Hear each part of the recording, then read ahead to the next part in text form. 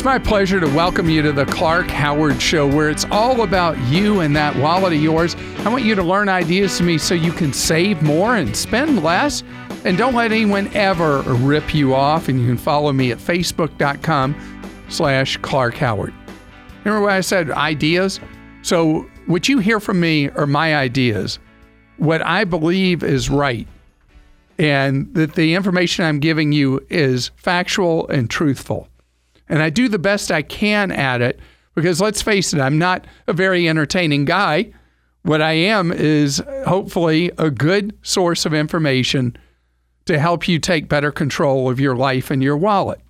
And so that's why I value so much your feedback when you point out to me that my advice was wrong, my opinion is out of line, whatever it is. And that's why we have Clark Stinks at clark.com, where you can go there and let me know that I've missed the mark, and others can read what you posted. They can add to it. They can disagree with you. And then once a week, our producer, Christa, goes through your posts on Clark Stinks and shares highlights with you right here, right now. I should have never encouraged you to speak. You must think I'm pretty stupid. You should be ashamed of yourself. Well, maybe I'm wrong. Maybe I'm wrong. Maybe you're right, pal.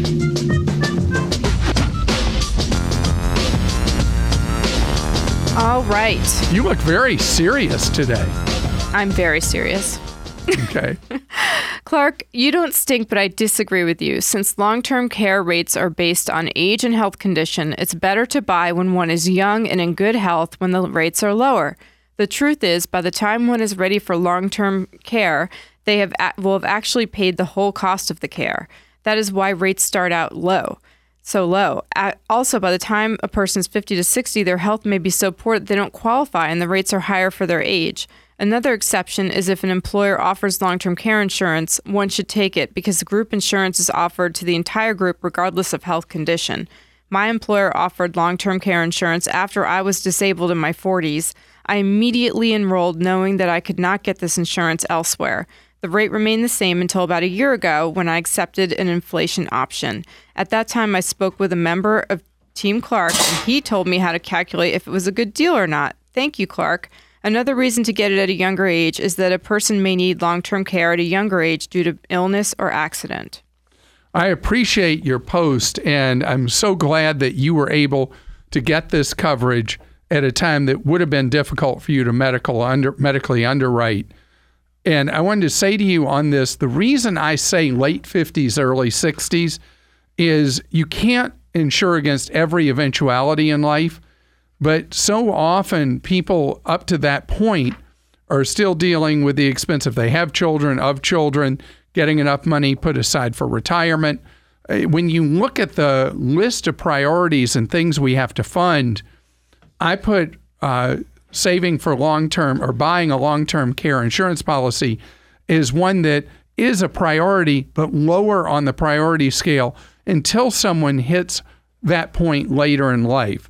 Most people are still in a condition physically to be able to qualify for long-term care late 50s, early 60s. Obviously not everybody, but that's why I give that general advice. Your suggestion about piggybacking through an employer plan without medical underwriting is a great suggestion. Clark, don't tell people to reset their computer. I was listening to the podcast and I heard a call from a woman who wanted to get a Chromebook for her financial transactions. She asked Clark what to do about her current PC since she had already done financial transactions on it. Clark recommended that she do a factory reset. Wrong answer. I'm a techie and I avoid factory resets because of the amount of work involved with getting your system back to a workable state. Even if she knows how to do a complete backup and restore, there are often programs, operating system updates, drivers, and any number of other things that will need to be manually performed to arrive back where she is. Plus, if she does a backup to restore the financial information may come back. The better answer is to use the Chromebook to do what she would do anyway, change every single password and make them strong passwords. Note, the person who complained about being called a techie needs to get over it. Signed, a Georgia Tech computer science grad. Thank you very much, Georgia Tech computer science grad. Can I say that 3 times? I don't think so. I appreciate the suggestion. And it is a puzzle for any of us that are non-techies, using the word that you have now reestablished as part of my vocabulary. And so I appreciate you giving a different path. As far as having great, strong passwords, LastPass and Dashlane are the 2 most highly recommended ways for you to be able to do that. Clark gave some advice on renting a car in Italy, but he forgot one thing. If you're stopped for any reason and do not have an international driver's license, you may have a real problem. I was stopped for a license check and was sure glad I had one. I would recommend a quick visit to the AAA office and spend $20 plus the picture cost to be safe. Just saying. That is an interesting suggestion. And so the information is all over the board on whether or not you should carry an international driver's license. It's really a vestige of a prior era, but in many ways, Italy is, at least in terms of government, in a prior era. And so having the small additional expense of getting an international driver's license, traveling to not just Italy, but certain other countries where government can be more haphazard, is a very worthy suggestion. It's very easy to do at a AAA office. Oh, Clark, you made a Pepe Le Pew error on a recent show. You said that you never heard of installing solar PV on a metal roof. FYI, a standing seam metal roof is ideal for solar installation. My system's installed on one, and our solar installer was very pleased that we have a standing seam metal roof because it makes the installation easier. Not only due to the standing seams prevent drilling any holes in Not only do the standing seams prevent drilling holes in the roof, a metal roof should also last the life of the home, so you shouldn't have to add the expense of removing the panels to replace your roof. Just thought you should know, Sean. Sean, thank you. And something else, your fellow Americans should thank you for having put in that solar on your roof. There's enough solar that's been installed on rooftops around the country and enough utility grade solar that's been installed that at a lot of the peaking during the summer around the country where we've had heat waves, the solar has saved everybody on their power bills because power companies have had to spend a lot less money for peak demand where normally power rates skyrocket at wholesale during heat waves. The solar panels have mitigated a lot of that. And ironically enough, instead of solar being a cost that's been borne by others who don't have it, the people who have installed solar, it's now turning out it's saving everybody money. And so you are doing not only a benefit for yourself by having solar, you're doing a public good as well. Recently, you mentioned that people that live in the blue states like California, New York, and New Jersey, as examples, with high property tax and state income tax would possibly be in for a big surprise and have a large tax bill. Clark, people have no idea how true this is. You need to scream about it and mention it weekly. The further we get into the year, the bigger the amount of money they're going to have to cough up. I just had to increase my federal withholdings by $1,000 a paycheck. What if I did not do this until October, November, or even December? Please, please, please bring this up weekly. Thanks for telling me to always live below my means. I have and teach others to do so as well. Keep fighting for us and teaching us daily. So now I'm going to generate so many Clark stinks from people that are politically tribal. I don't even know how we're going to count them all, but go to Clark.com and go to Clark Stinks after what I'm about to say. Connect. Okay, under Connect our message boards. Thank you.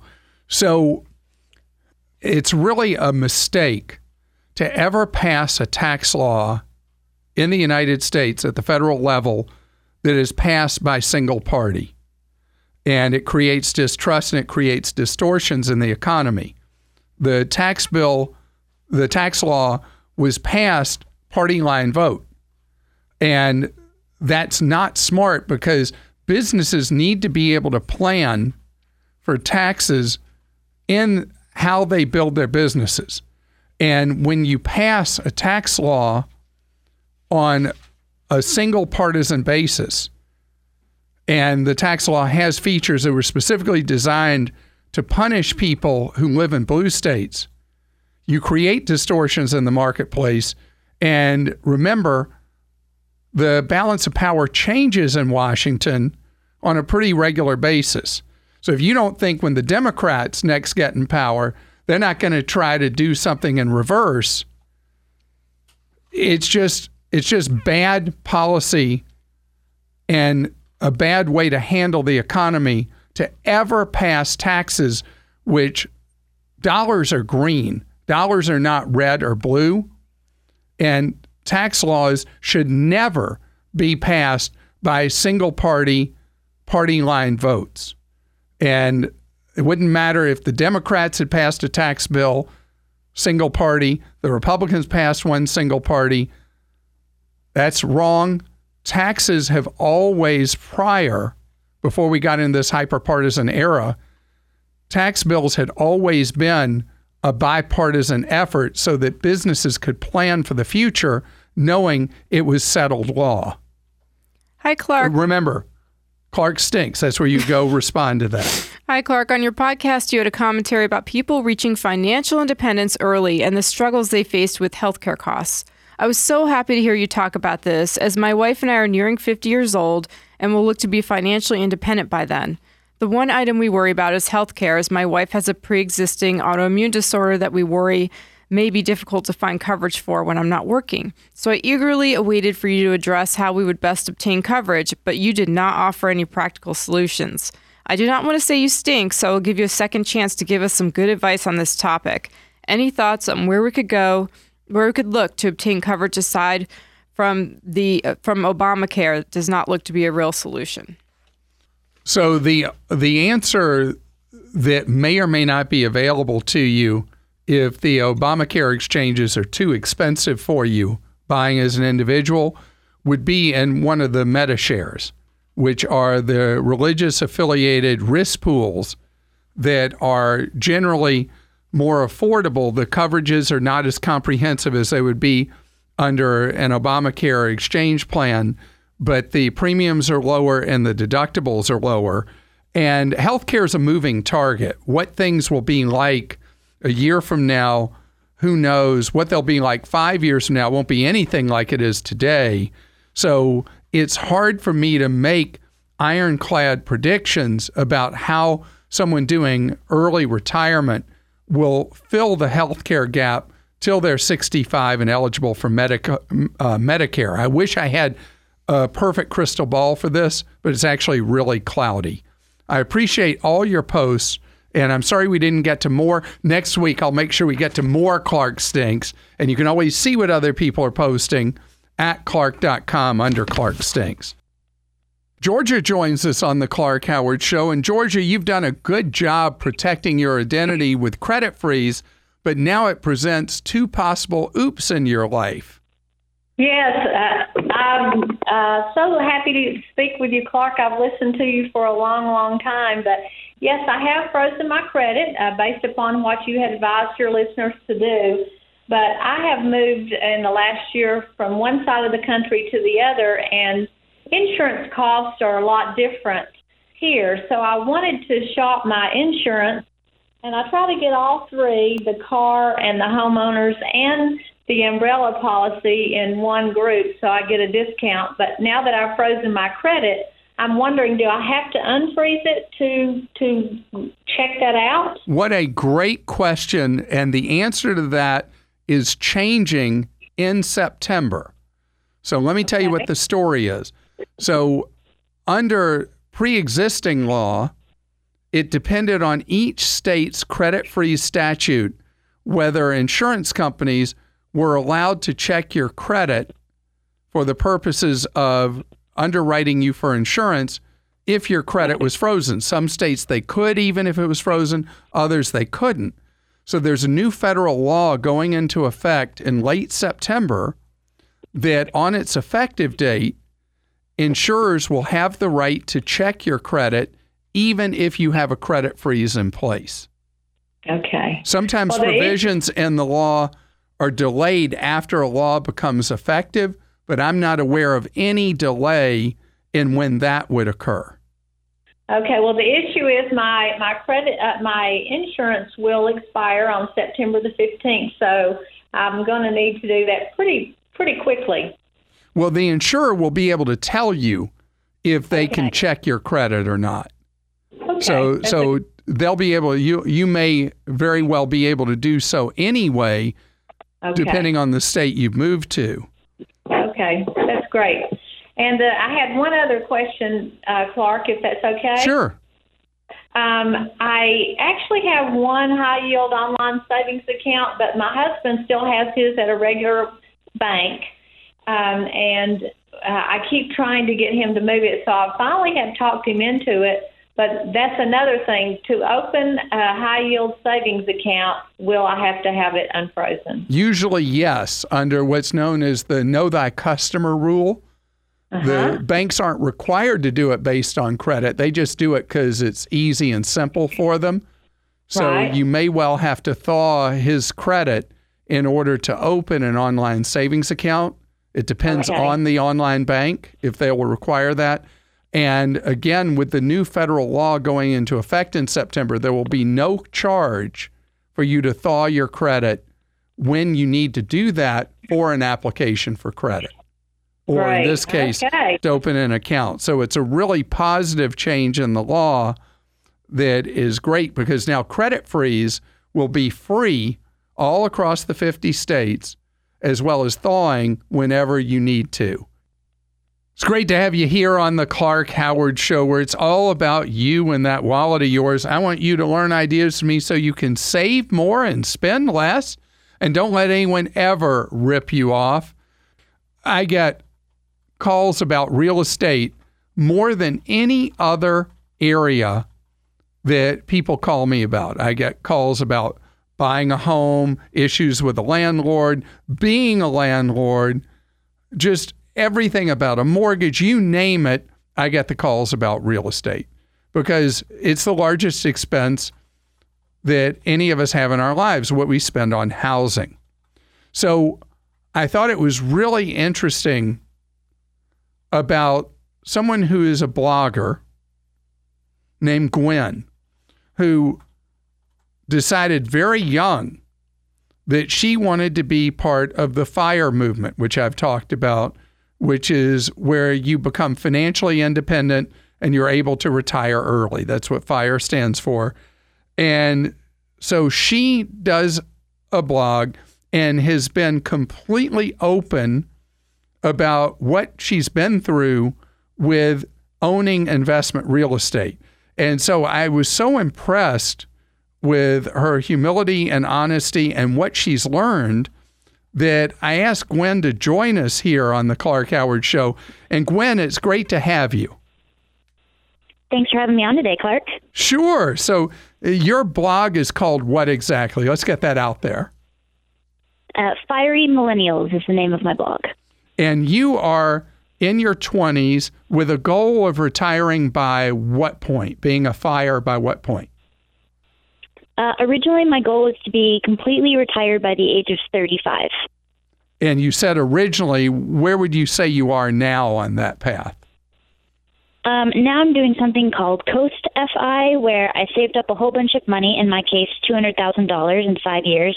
And then I left my full-time corporate job and went on it by myself to become this entrepreneur full-time.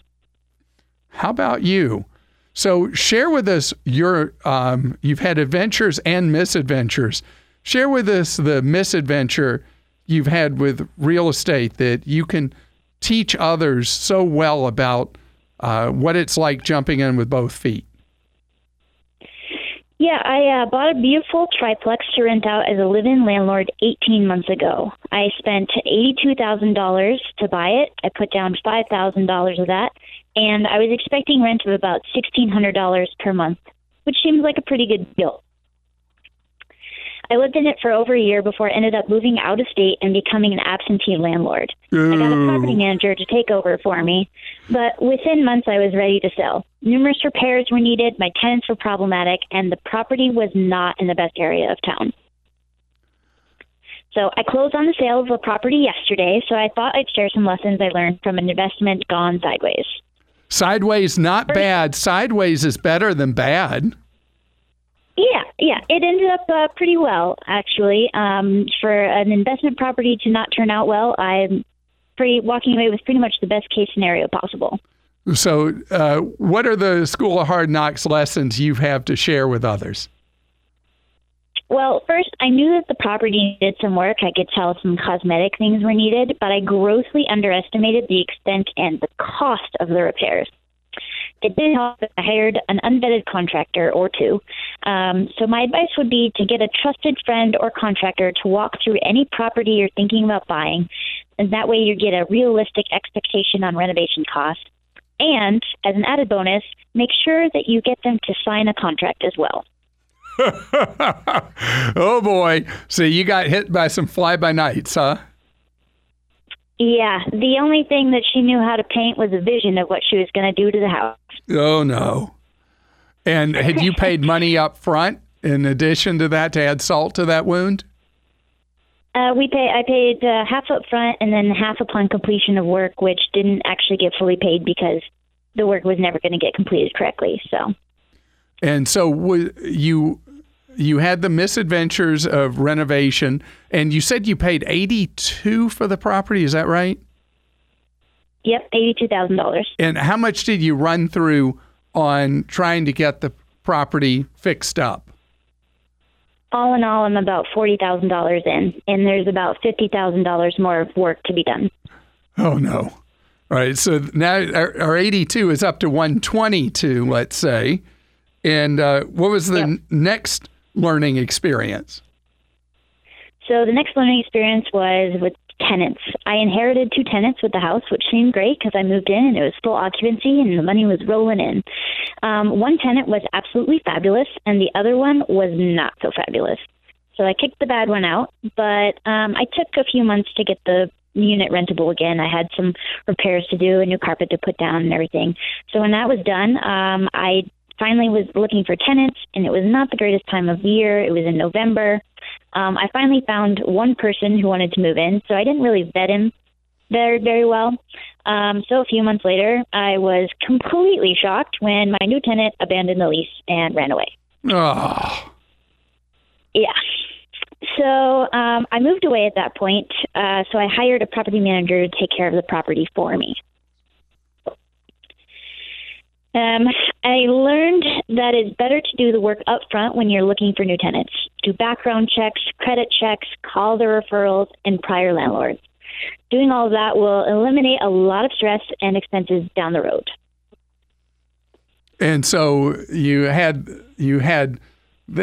so far, I'd say 3 big issues that are like red flags that now you know to be careful of. Again, the neighborhood, the condition of the property, and then the quality of tenants. And that's 3 strikes. You're already out. Anything else go wrong? Yep. Well, with regards to the area, I mean, it wasn't the best area, which I didn't really know, so I was struggling to attract quality tenants in the first place. So my advice would be to buy the worst house in the best part of town instead of the nicest house in a bad part of town.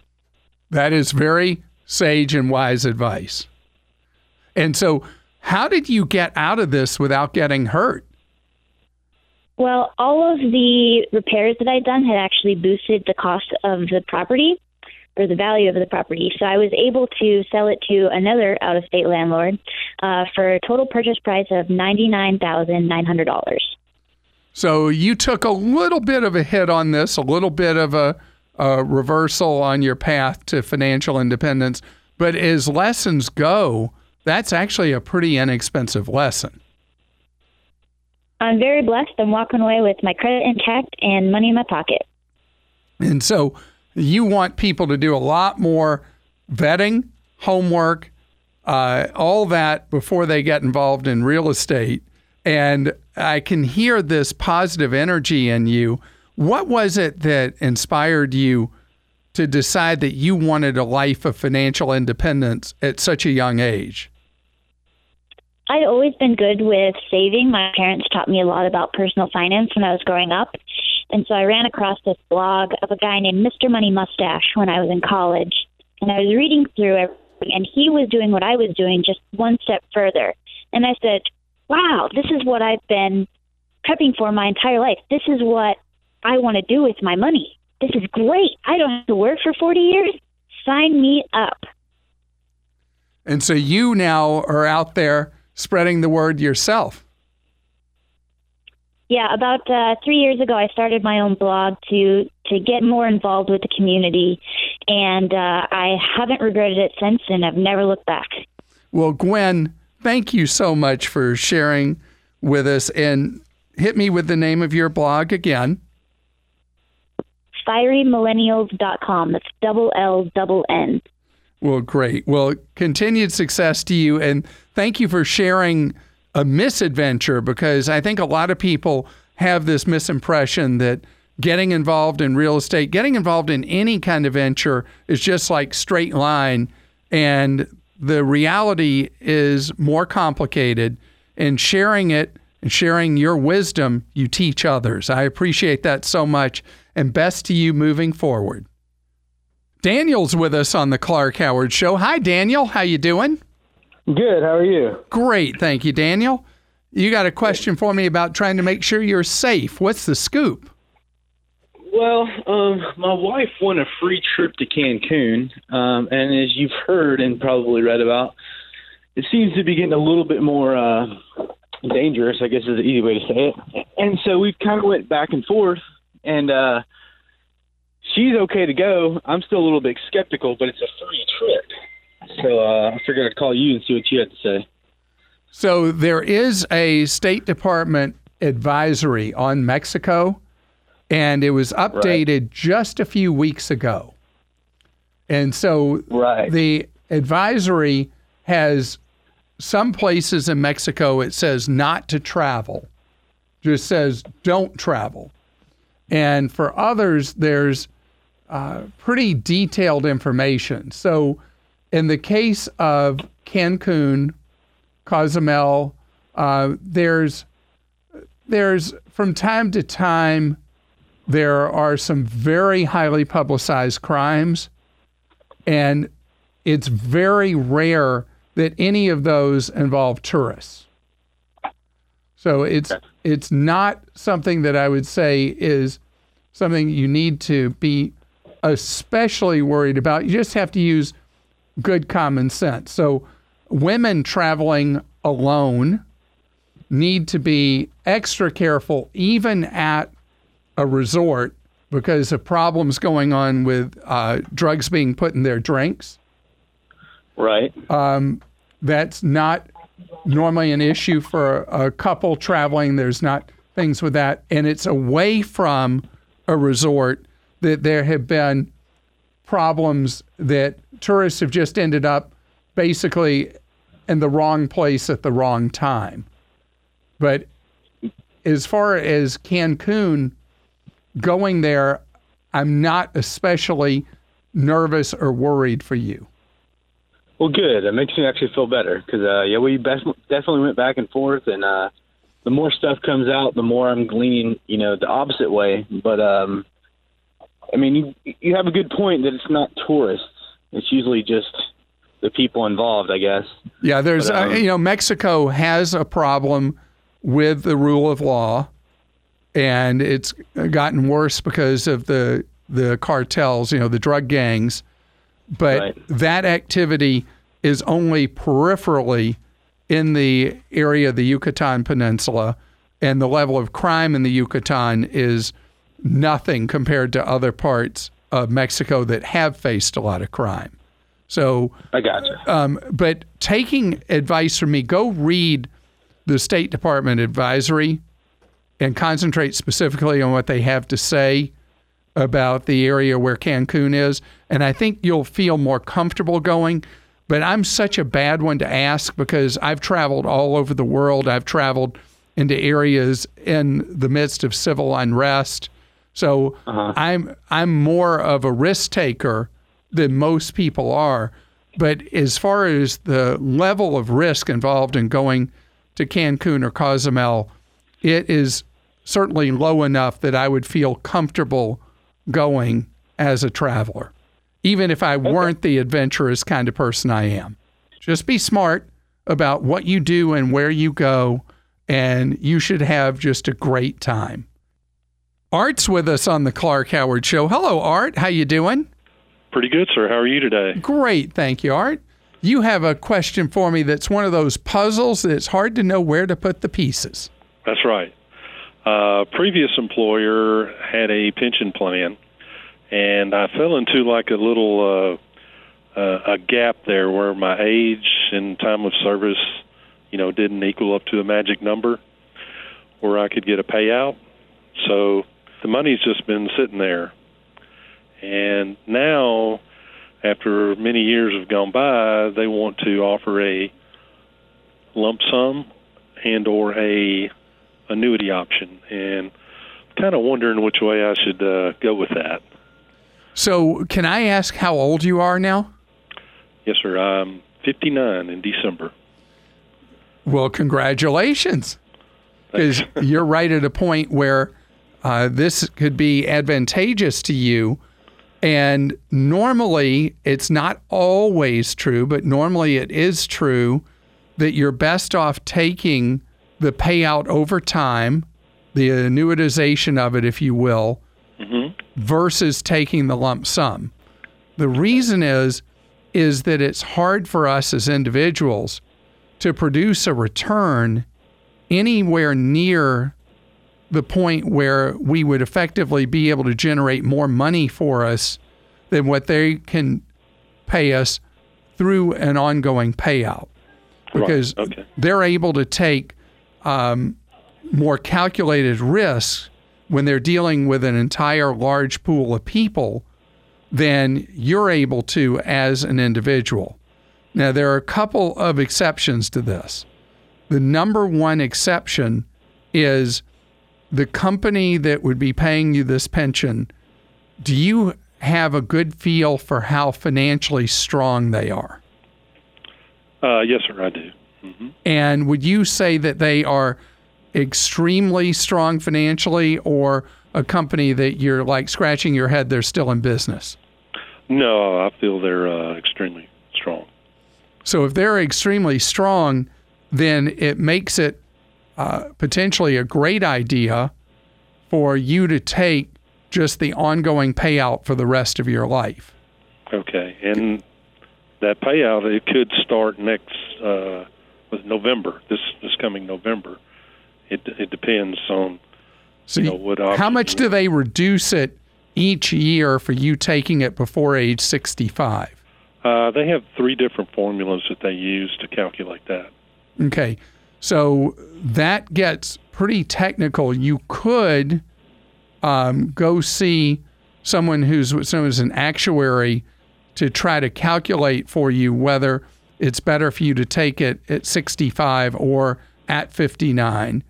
But how much money are we talking about to see if you just make an educated guess or it's worth going to hire somebody? As far as annuity option? Yeah, what would they be paying you per month if you took it at 59? A couple $100 a month. No, so that's not worth enough money for you to go hire an actuary to run an analysis. If it were me, being able to take that money and know you're going to have it the rest of your life, I would make the decision on age 59 or 65 then on a different basis. And that would be, how long do men seem to live in your family? Mid-80s. Then I would wait to age 65. That's how I would decide. You're listening to The Clark Howard Show. Thanks so much for listening today. You know, there's a giant team behind bringing you everything we do at Team Clark. Our podcast and radio show are produced by Kim Drobes, Joel Larsgaard, Deborah Reese, and Jim Ayers. My TV producer is Leah Dunn.